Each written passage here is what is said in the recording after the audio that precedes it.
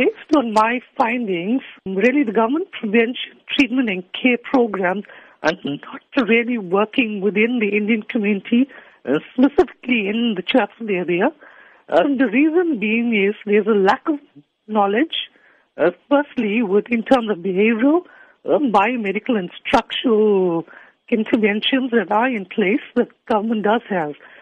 Unfortunately, we have these really, really great campaigns out there, but those campaigns are not filtering down into grassroots level. And that's what we have been hearing for several years now. Yes. What is the real reason behind this? When I was talking to my respondents, people are still very, very ignorant. And the Indian community, still once a conservative community, still think in this day and age that HIV cannot affect them. Based on my master's and also now my PhD, and I also currently work at the HSRC. And the finding when we do several studies, we can see with our figures that HIV amongst the Indian community is increasing.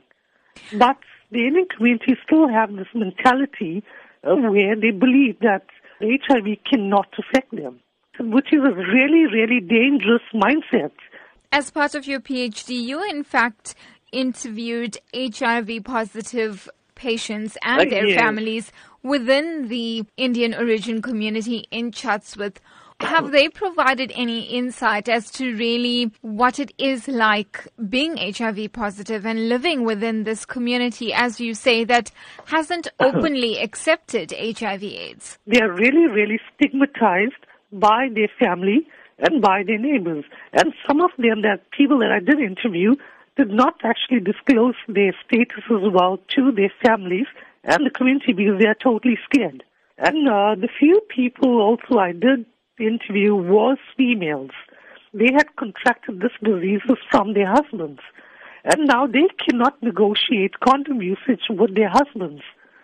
And when they do negotiate condom usage with their husbands will think they are going around sleeping around. So in terms of negotiating of condom usage and stuff within marital status, it's like unheard of for the community. In terms of your research then, how will you be taking it forward? Going to stakeholders within the Chatsworth communities, meaning targeting religious leaders, civil society, NGOs, as well as local government that work within Chatsworth, and try to talk to them and provide them with information from my research, and from there try to strategize what's the best way where we can now start implementing ways to benefit the Chatsworth community, especially HIV-positive people within Chatsworth.